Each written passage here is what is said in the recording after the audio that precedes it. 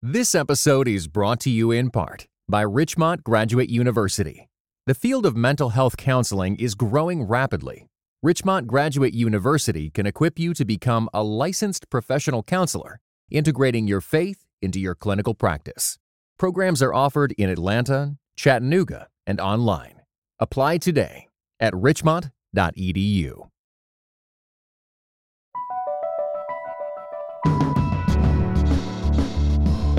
From Christianity Today, you're listening to The Bulletin, a podcast about the people, events, and issues that are shaping our world. I'm Mike Cosper, I'm the director of CT Media, and with me here is Russell Moore, CT's editor-in-chief. This week, we're talking about the ongoing classified document scandals, Pride Night in the NHL, and ChatGPT. Stay with us.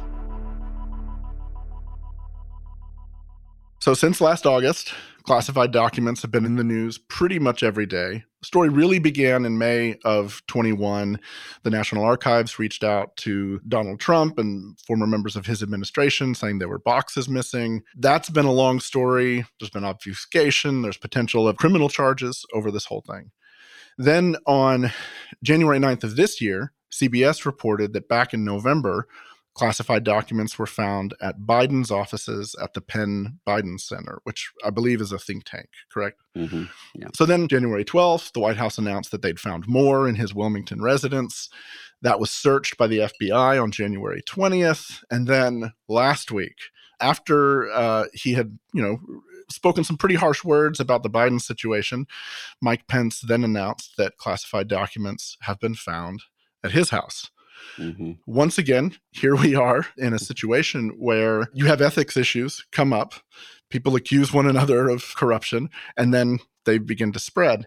And the sum result is, once again, we're looking around and going, oh, our institutions have really serious problems again. Yeah, but I think in a different way, because I don't think what's happening right now is, our institutions are corrupt. I mean, there are plenty of opportunities to do that. Sure. I think now what's happening is that people are saying our institutions are stupid. I mean, because in this, everybody to some degree is kind of acting on brand. So with Trump, you have potentially obstruction of justice, refusal to turn them over, the attorneys saying, well, I guess we were lied to. You have with Mike Pence, somebody who's, it seems, responsibly turning these things over of his own volition. And with Biden, you end up with this crazy gaffe of saying, well, there's no there because they were next to my Corvette and it's locked in the garage. Which I know that there are people in the White House who were yelling, no, with that, stop talking. Right. So you have that going on. And I think what's happened is because of this, there is no way, no matter how bad it is, and I do think these situations are very different in terms of intent, in terms of response, but there's no way that Donald Trump is going to be indicted on these charges for the Mar-a-Lago documents, because nobody's going to do that when they know that this is sort of mutual assured destruction with the way that American life is polarized right now. So for me, I look at this and say, this is telling us something about the way that I think we can operate even in our personal lives and even within the church, where we kind of judge things on the basis of whether the person is on my side, as opposed to whether or not this is really a serious problem. Because you have some people in public life who are saying this is a problem for Biden, it's a problem for Trump, it's a problem for Pence, but very few. Most of the time, you have some people who are saying, everything's too overclassified with Trump, who then are turning around and saying, oh, no, Hunter Biden has all of our nuclear documents, and vice versa. So that then becomes really difficult. It's a bigger problem than that. I was doing an ordination council for a young minister this past Saturday. And one of the things that I said, which came up in my ordination council many years ago, was, okay, who will you marry in terms of your performing marriage ceremonies? Will you marry two unbelievers? Will you marry a believer to an unbeliever? Will you marry somebody who's been divorced? If so, under what circumstances? Those sorts of questions. And the reason is to say you have to get those kinds of things down in terms of what you think the Bible teaches before you're sitting down with Ronnie and Mary. And then it becomes not what's right, it's do I care about these people?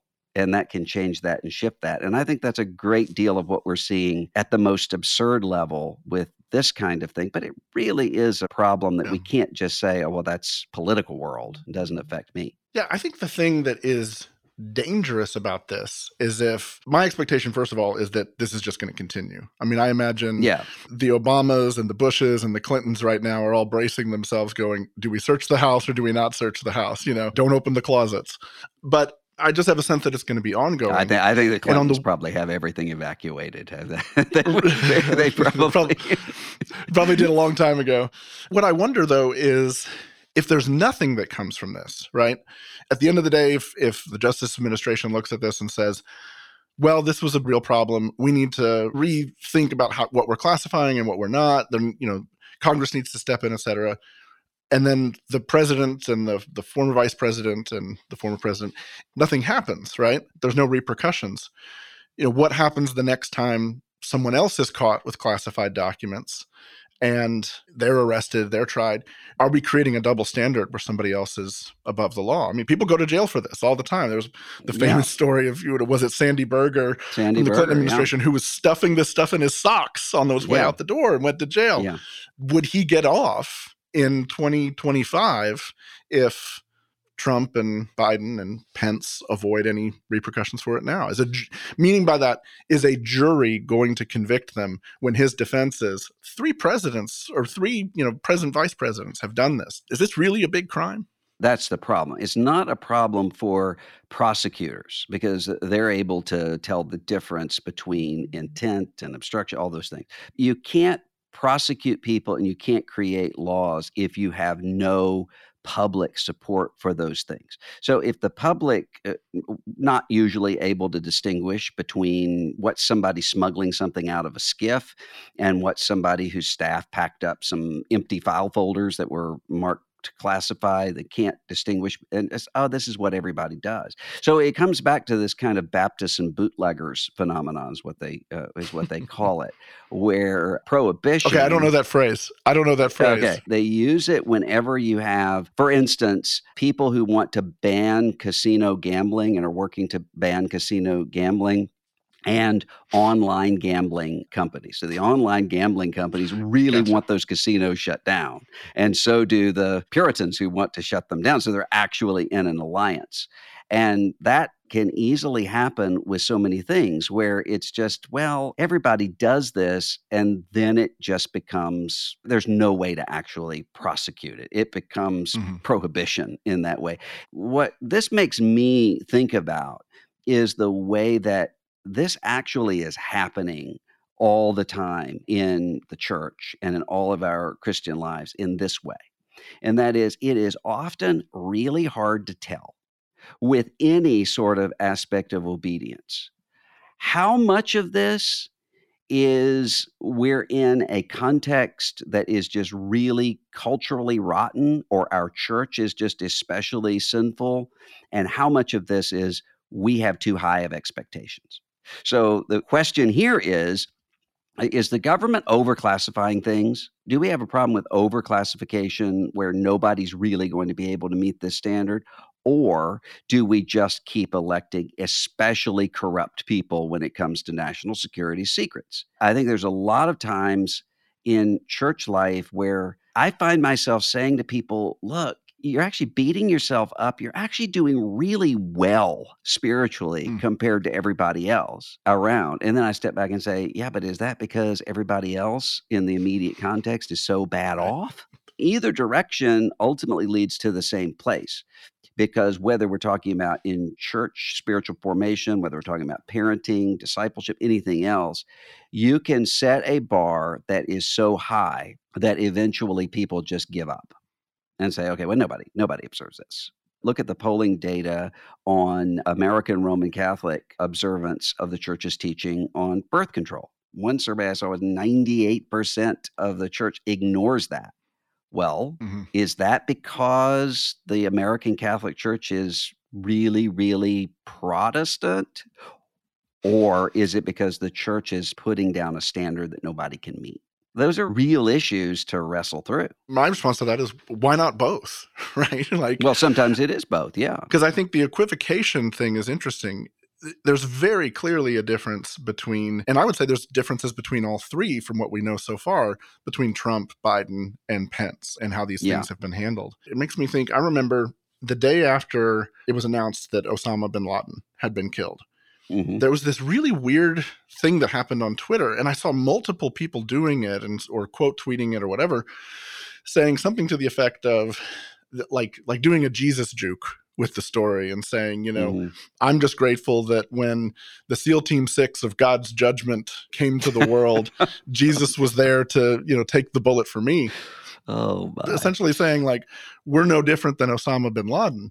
And so I think that's part of the danger of these moments, is that if we're not careful in the way that we think, if the media is not careful in the way it tells these stories, it creates that malaise. Like it cultivates the malaise and just exacerbates it. Because same thing with the church. If there was a story about a pastor that I heard the other day who had to go on a leave of absence because he had been sort of functionally checked out and not been leading well. And there were people in the church that were like, oh, he's going on a leave of absence for a couple months to deal with, burnout or whatever. Like, is this Mark Driscoll? Is this this? Is this that? Yeah. And it was very clearly different. But if we don't enable ourselves, empower ourselves to think about it, we do that to our detriment, to the culture's detriment. And that's because there are two things that are true at the same time. One of them being that all sin is sin. All sin is lawlessness, and anyone who sins is a lawbreaker. Jesus is saying that really consistently. Don't think that you are different from the tax collectors and prostitutes when you have all of these internal issues going on. That's true, and that has to be said so that you don't have people dividing themselves into, okay, here are the law keepers and the law breakers. That's not a gospel understanding of how this works. At the same time, you have to emphasize that there are ways of sinning that are more harmful to you and to other people than others, which the Bible also makes that distinction. So you've got both of those things that you have to hold in tension with one another. And when that falls apart in the legal arena, you start to say, nobody's really going to keep the law, which is why there's a real principle in lawmaking that if you make the law impossible for people to keep, you get a ticket for every time you come to a rolling stop at a stop sign. Eventually, nobody's going to even observe the really important stuff. They can't tell the difference between the two. And in our own lives, we can have too low of an expectation, or we say, everybody embezzles a little money. Everybody does a little bit of slander in the church parking lot. Or we can be in a situation where we say, there's no way that I'm ever going to be holy because I can't be like these other people. That must mean that I'm just sort of predestined to party. And that becomes dangerous too. Here's one of my favorite stories that I found looking at this. Back in 2013, there was a journalist named George Levine, and he was reporting on some issues at the CIA. And he filed a Freedom of Information request for classified documents. It was granted. In this case, they were emails. I'm going to read two of them to you. The first one says, I purchased the usual Friday kielbasa this morning and was disappointed to find that food services have changed the brand or this morning's batch was bad. It doesn't taste, look, or have the same texture as the kielbasa I've been getting from this cafeteria for the past several years. Please change it back. This is a Friday treat that I look forward to every week. And then the second one, which is much shorter and just as good. Why doesn't the Burger King facility here offer the dollar menu like outside facilities? Also, why can't there be nicer food handlers? Attitude every day.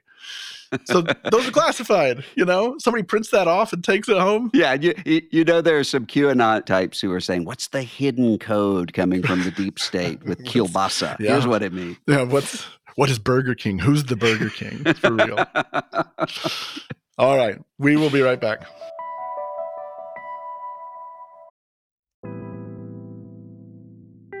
Nicole here. If you're looking for a podcast that features inspiring conversations with theologians, ministers, and pastors, then I recommend adding the acclaimed show No Small Endeavor to your podcast queue. Produced by Great Feeling Studios and PRX, No Small Endeavor explores what it means to live a good life. Each episode, host Lee C. Camp sits down with special guests like the queen of Christian pop, Amy Grant, and pastor and theologian Tish Harrison Warren to ask what it means to live a life worth living. If you're looking for somewhere to start, check out their new episode with Malcolm Gladwell, New York Times bestselling author and host of the wildly popular podcast Revisionist History. They explore how Malcolm became a stellar storyteller, some of the things he may or may not regret, and so much more. It's absolutely worth a listen. Don't miss out. Follow No Small Endeavor wherever you get your podcasts. So on January 17th, this was last Wednesday night, the Philadelphia Flyers, an NHL hockey team, had Pride Night. And one of the things that took place on Pride Night was that in the pregame warm-up skate, players were going to go out and they had Pride jerseys for that moment in particular.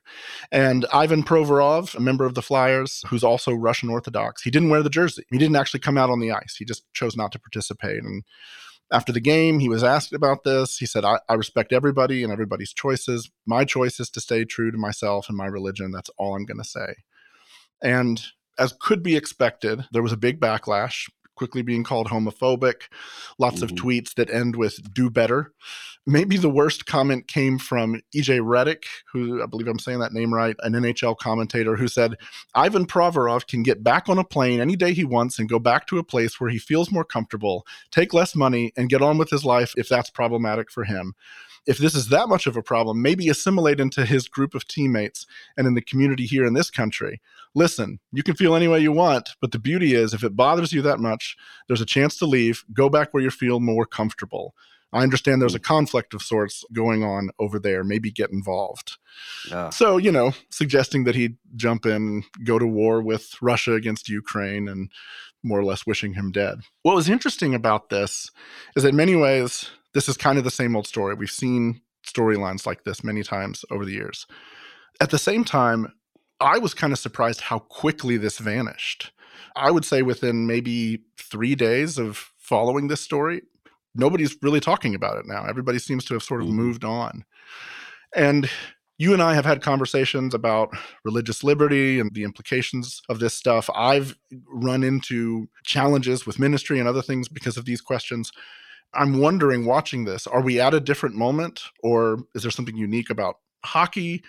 I'm curious how you read this in the larger context of events like this in the past. Well, I think this is something that many people are grappling with at the very local level. I mean, I was talking just this past week to a business person in a large corporation who said, I don't know what to do because with Pride Month coming up in June, as they're already planning the events for that. He said part of it is to make statements about how we value our LGBTQ colleagues and employees. He said, I can do that wholeheartedly. He said that his best friend, colleague, was a lesbian woman that he thinks is excellent at her job and would not want her not there. He said, but they're also wanting me to put my picture on the site in a rainbow flag with pride across it. He said, and that I can't do. I can work in a pluralistic environment where I'm saying I'm not going to impose my beliefs on anybody else. I can't, though, say that I affirm this as a positive good. I mean, he's an small o Orthodox Christian. And that really is the issue. It's perfectly appropriate for the NHL to say, look, you don't get to decide who plays on the basis of your religious beliefs. So if you have a problem with this gay or lesbian player somewhere, well, that's your problem, and we're going to stand up for that person. That's reasonable. It's not reasonable to say you have to pretend as though you believe this to be a positive good when it is not in accordance with your deeply held religious beliefs. And that would be the case no matter what it was. You shouldn't ask the Muslim hockey player to participate in Everybody Eat Bacon Month. That's not actually pluralism. That is itself a form of intimidation. It's not the way that we're going to be able to go forward as a society. Here's what I wonder, because I'm very sympathetic to that view. I'm also, if I'm pulling back for a moment and thinking, okay, what are the limiting principles to these ideas about religious liberty, right? Obviously, like, I would totally agree with Provorov on these questions. But you had a debate a few years ago about standing or kneeling for the national anthem in the NFL. Right. And the NFL chose to sort of press in and compel a certain kind of speech. There were consequences for it. The fans were aggravated. And I think at the end of the day, the request of the NFL was that players who didn't want to stand for the national anthem stay in the locker room for it. Is there something to the fact that, in a sense, these are private enterprises, and the enterprise can say, look, if you don't want to do this, we can punish you, we can pull you out? Because legally, yes, he has the right to free speech, but it's kind of the thing where it's like, I've said this many times, like, you can go around town and say whatever you want about, my great uncles being, drunks and crazy. When you say it in my living room, I'm offended because we're the only ones who get to talk in my living room about how he's drunk and crazy, right? Yeah. So how do you walk that tightrope? What we're talking about here is not legal regulation. Yes, NHL has a very different standing than would NIH. When the government is compelling speech or prohibiting speech, that's an entirely different matter than when a private enterprise does it. That doesn't mean, though, that there's not a question of responsibility here. I mean, the NFL has the legal freedom to say Colin Kaepernick is out if he kneels for the national anthem. They have the legal freedom to do that, but that doesn't mean it's a good idea. And it also means that what happens is ultimately, if you get to this point where you say, in order to live with one another across differences, we have to compel people to say things they don't really believe, even just in our private enterprises or lives. I mean, ultimately, the fabric sort of falls apart. And I would say the same thing, I mean, in terms of a church. This is a very different sort of situation, obviously. But if a church said, okay, if you're going to be a member of our church, you have to say that you believe something that everybody obviously doesn't, or that somebody doesn't, that's not a core doctrine of that church, the government doesn't have any business with that. But that doesn't mean it's a good idea. I think that's the case here. It's not so much that it's a legal case. You're not going to probably get much standing in the courts if there were to be a lawsuit here for that reason. But it does have implications and ripple effects for everybody else. Part of the way you could frame the distinction is to say it's not a legal issue, but it is a moral issue, right? It is a moral issue in the sense that if we're going to live in a pluralistic society, if you genuinely value diversity, diversity also means diversity of opinion. Like, tolerance means you're going to tolerate things, ideas, and people that you don't necessarily like. And, you don't have to invite people to Thanksgiving dinner. Nobody gets to tell you to do that necessarily. But you want to try to live at peace in society. And I feel like the NFL situation was the same sort of thing. I understand the motivations behind the decisions. It's not that I don't get why they did it, but I also don't know that it was the moral or ethical thing to do to compel speech. Part of the issue here is how do you persuade one another?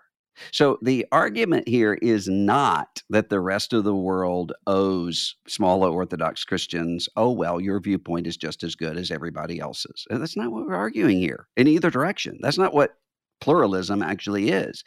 It's that you have a group of people who are saying to this player, you're wrong. And here's why you're wrong.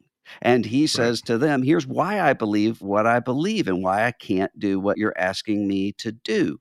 They're trying to use power to compel speech. That's a very different thing. Do you think, given the way that the timetable of these events seems to have unfolded, I mean, obviously anything could happen, but does it feel different to you than something like, some of the controversies around the famous cases like Bake the Cake or Don't Bake the Cake? Or does this feel different? Does the moment feel different? Particularly given the way the NHL responded and essentially said, hey, we respect him. He's allowed to have his opinions and we're not going to talk about it even anymore? I don't know. I think we're at a tipping point moment, it seems to me. We may be in a place in which it could go either way. So I could see, especially in terms of business, with some DEI requirements and so forth, a real cracking down to say to people, you have to not only be able to coexist, but you have to affirm. I could see that happening.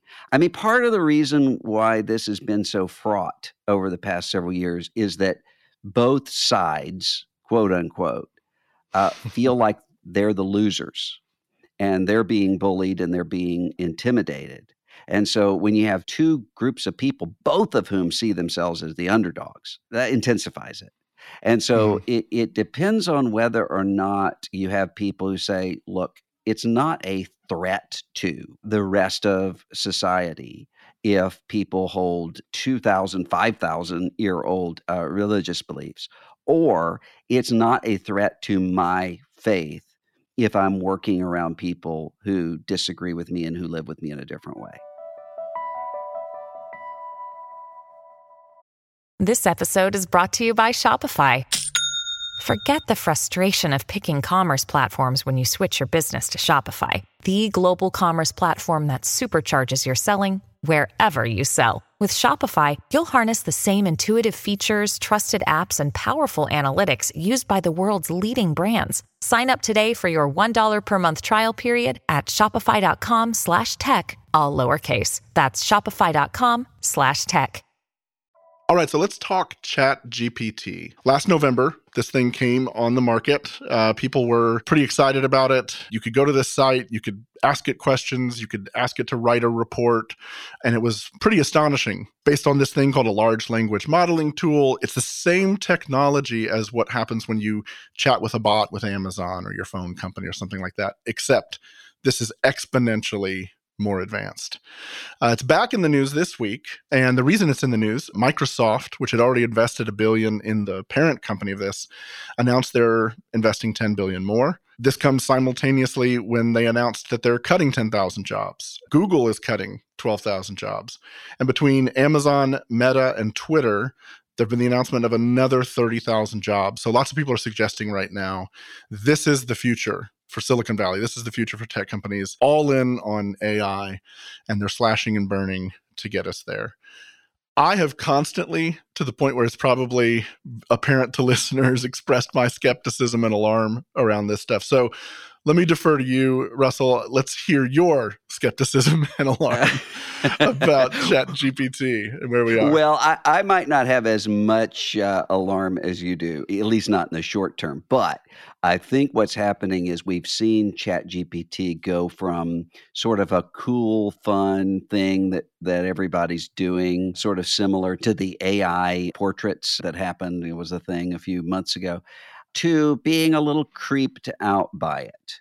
Because, of course, ChatGPT doesn't just sort of bring back information. You can tell it to write something in the style of William Shakespeare or in the style of Ernest Hemingway, and it will do it. So there's some creeped outness going on for a couple reasons right now. I mean, one of them is that you have an entire sector of American life that really thought themselves to be immune from having jobs taken away from mechanization.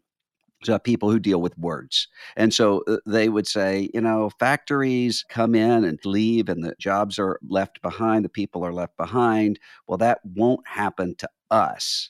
And so that's one of the reasons why you would have this sort of dismissive comment that kind of became a cliche about people who were losing manufacturing jobs will learn to code. Well, Right. Now you're in a situation where obituaries can be written by artificial intelligence, and maybe job performance reviews can be written by artificial intelligence. So that brings about some fear and trembling, but then also just the uncanny valley, as they call it, of how close to real this seems. I mean, there was a rabbi earlier this month who, I don't remember if he was in New York or New Jersey, but he had ChatGPT write his sermon, put in the text, put in the tradition, put in the whatever, and got up and just preached it. Didn't tell his congregation until afterward. And he said, I didn't write this sermon. Can you guess who did? And the majority consensus was Rabbi Jonathan Sacks, one of the greatest orators in global Jewish life over the last generation. And he had to say, no, ChatGPT did. And Yeah. there's something about that people start to say, wait a minute, where is this going? Yeah, people talk about sort of the ethics of the singularity and Terminator 2, and how close are we to that? And it was interesting. The founder of the company was talking last week and, essentially said, this is less like marching towards Terminator 2 and more like the infinite number of monkeys sitting in a room with typewriters, eventually writing William Shakespeare, because the machine isn't thinking. It's collecting patterns, and it's all about sort of pattern recognition and emulation in terms of the language.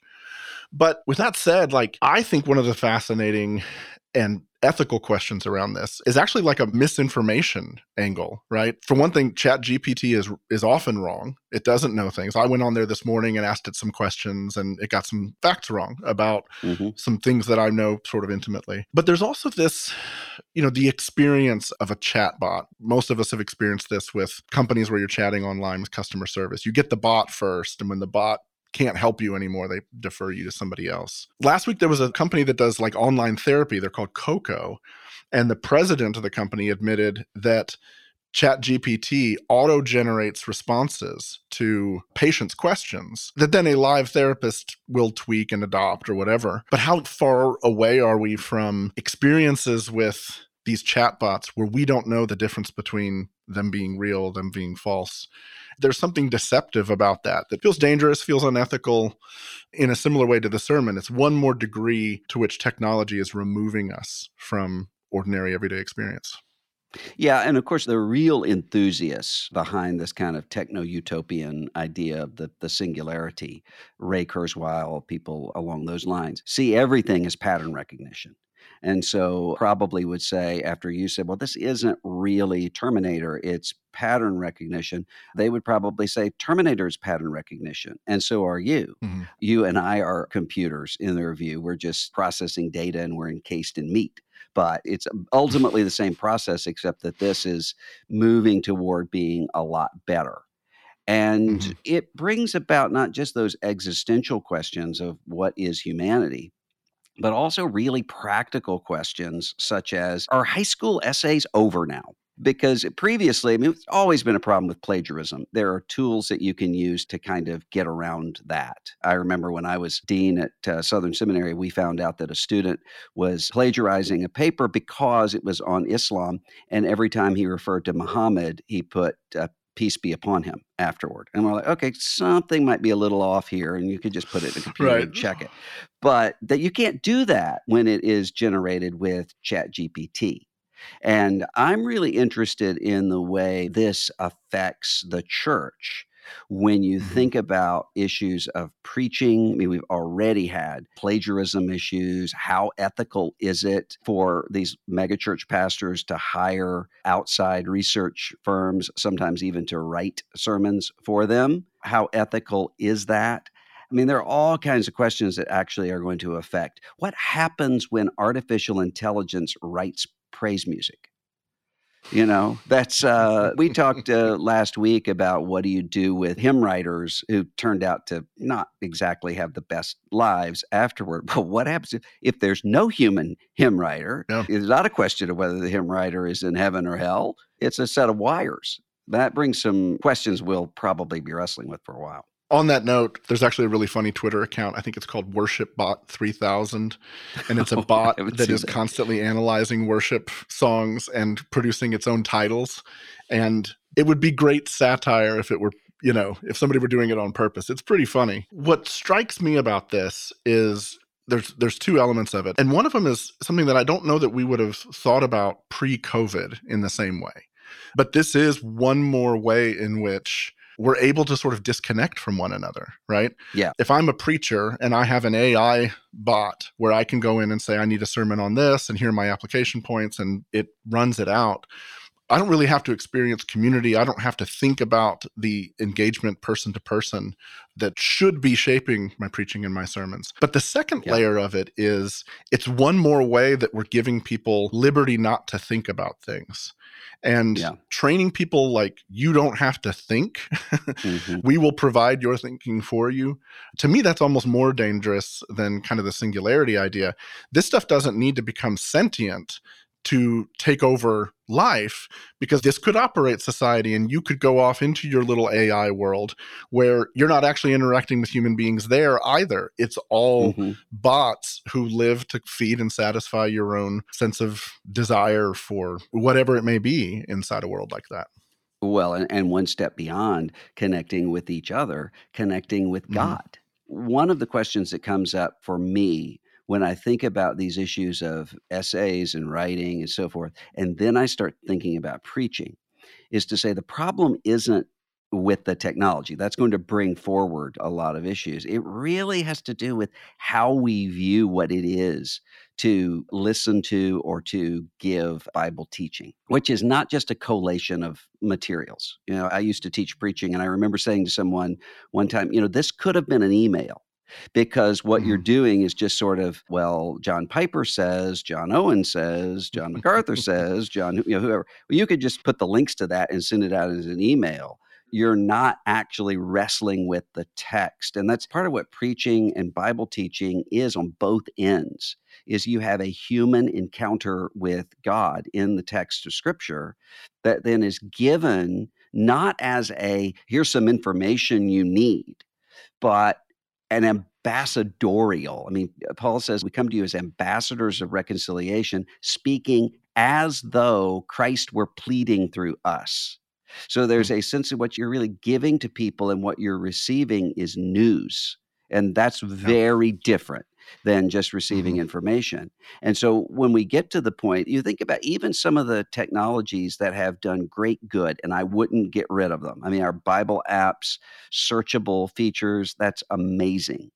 And yet it does come with a cost where people don't know how to find their way through the Bible. I mean, this could kick that up quite a bit. Yeah, I mean, it's the same thing. Like once you could record sermons, plagiarism became a whole lot easier. Yeah. Once you could distribute them online, it became a whole lot easier. It became even easier after that once you could click 2 buttons and get the transcripts, or some of these Bible and preaching softwares, they were all there. It's just another iteration of better, faster, stronger in terms of the technology itself.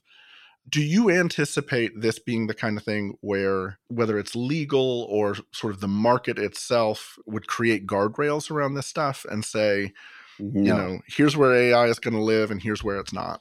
I don't see how you can. Think about, for instance, the mess we're in with social media. At the beginning, people would say, well, this won't really affect us that much because we have FCC, we know how to regulate radio and television and what have you. But Facebook and Google and Twitter and all of these other platforms are a lot bigger than one country. And there are some marginal kinds of regulations that the European Union can do in other places. But nobody knows what to do because the technology is so new and so pervasive that by the time decision makers decide, okay, wait, this is trouble, it is already too far gone. It's too much in the mesh of people's lives. Just think about TikTok. Right now, there is almost bipartisan consensus in the United States Congress in a time when there is no bipartisan consensus on anything, that TikTok is a threat to national security because of the Chinese Communist Party's relationship to it. How on earth is TikTok going to be banned now when it has become, at least for certain generations of American life, so endemic to it? That's what really makes me concerned when we start thinking about artificial intelligence, is I think by the time we start to know here's where we need to regulate, it's already here. We're going to have people who know how to tell the difference between reality and technology. That's a harder push. Right now, there are chatbots that are able to have pseudo relationships with people falling in love with their chatbots. I mean, we're kind of at the Pong level of this stuff now. This is not where it's going to go. So how are we going to equip Christian leaders to talk to people about the difference between your relationships and your chatbot? You can't apply Ephesians 5 to a chatbot. So those are things I think that it's hard for people to think about when it seems like Terminator. it makes me, as you say that, it makes the old cliche come to mind about like, how does the Secret Service know the difference between, real money and counterfeit money? They don't study counterfeits, they study the real thing. And if we're not in contexts with real relationships, real friendships, difficult friendships, friendships that have obstacles, which is what the church often is, then it seems to me the chatbot thing is going to be more compelling, more convincing, because there's nothing to compare it to meaningfully. The other ethic of it that I think is interesting is because these don't think, right? They're only constrained by the ethical boundaries that the programmers put in. Great example of this is that Microsoft actually rolled out an earlier version of their version of this, a while back. It was called Tay, and it was available on Twitter. You could tweet at this thing and it would tweet back to you. And the way the programming is similar to ChatGPT is that it would assimilate all the information and the questions that came in and, quote unquote, become smarter, be able to sort of understand the world and repeat the patterns better. And crazy people and white supremacists tweeted at this thing very aggressively. And the next thing you knew, Tay was anti-Semitic. And 24 hours later, they had to shut it down. Nazi robots. I am now as alarmed as you are. So right. I will say this. Skeptical. This has been an effort on the part of OpenAI, the parent company with ChatGPT, is to at least create some guardrails around that. So for instance, I asked ChatGPT to give me a short bio of you in the voice of a comic book villain. Okay. So here's the response. It said, "I don't think that would be appropriate. Dr. Russell Moore is a respected religious leader and public figure, and it would not be appropriate to write a biography of him in the voice of a cartoon villain. It would not be respectful or professional." Wow. As somebody who has had comments directed toward me by cartoon villains for so long, I'm kind of pro ChatGPT now. Yeah. I tried the same thing, thinking maybe if you all remember Strong Bad, the Strong Bad emails and all that. I tried to do it as what would Strong Bad write in an email to Russell Moore? Same thing, exact same response. Wouldn't do it. So you never know. ChatGPT is my friend. All right, well, I think that is it for us this week. Thanks for listening. The Bulletin is a production of Christianity Today. Eric Petrick is our executive producer. The show is produced by Matt Stevens and me. Azrae Phelps is our associate producer. This episode was edited and mixed by TJ Hester. Our music is by Dan Phelps. Graphic design by Brian Todd. Social media by Kate Lucky. Russell Moore is CT's editor-in-chief.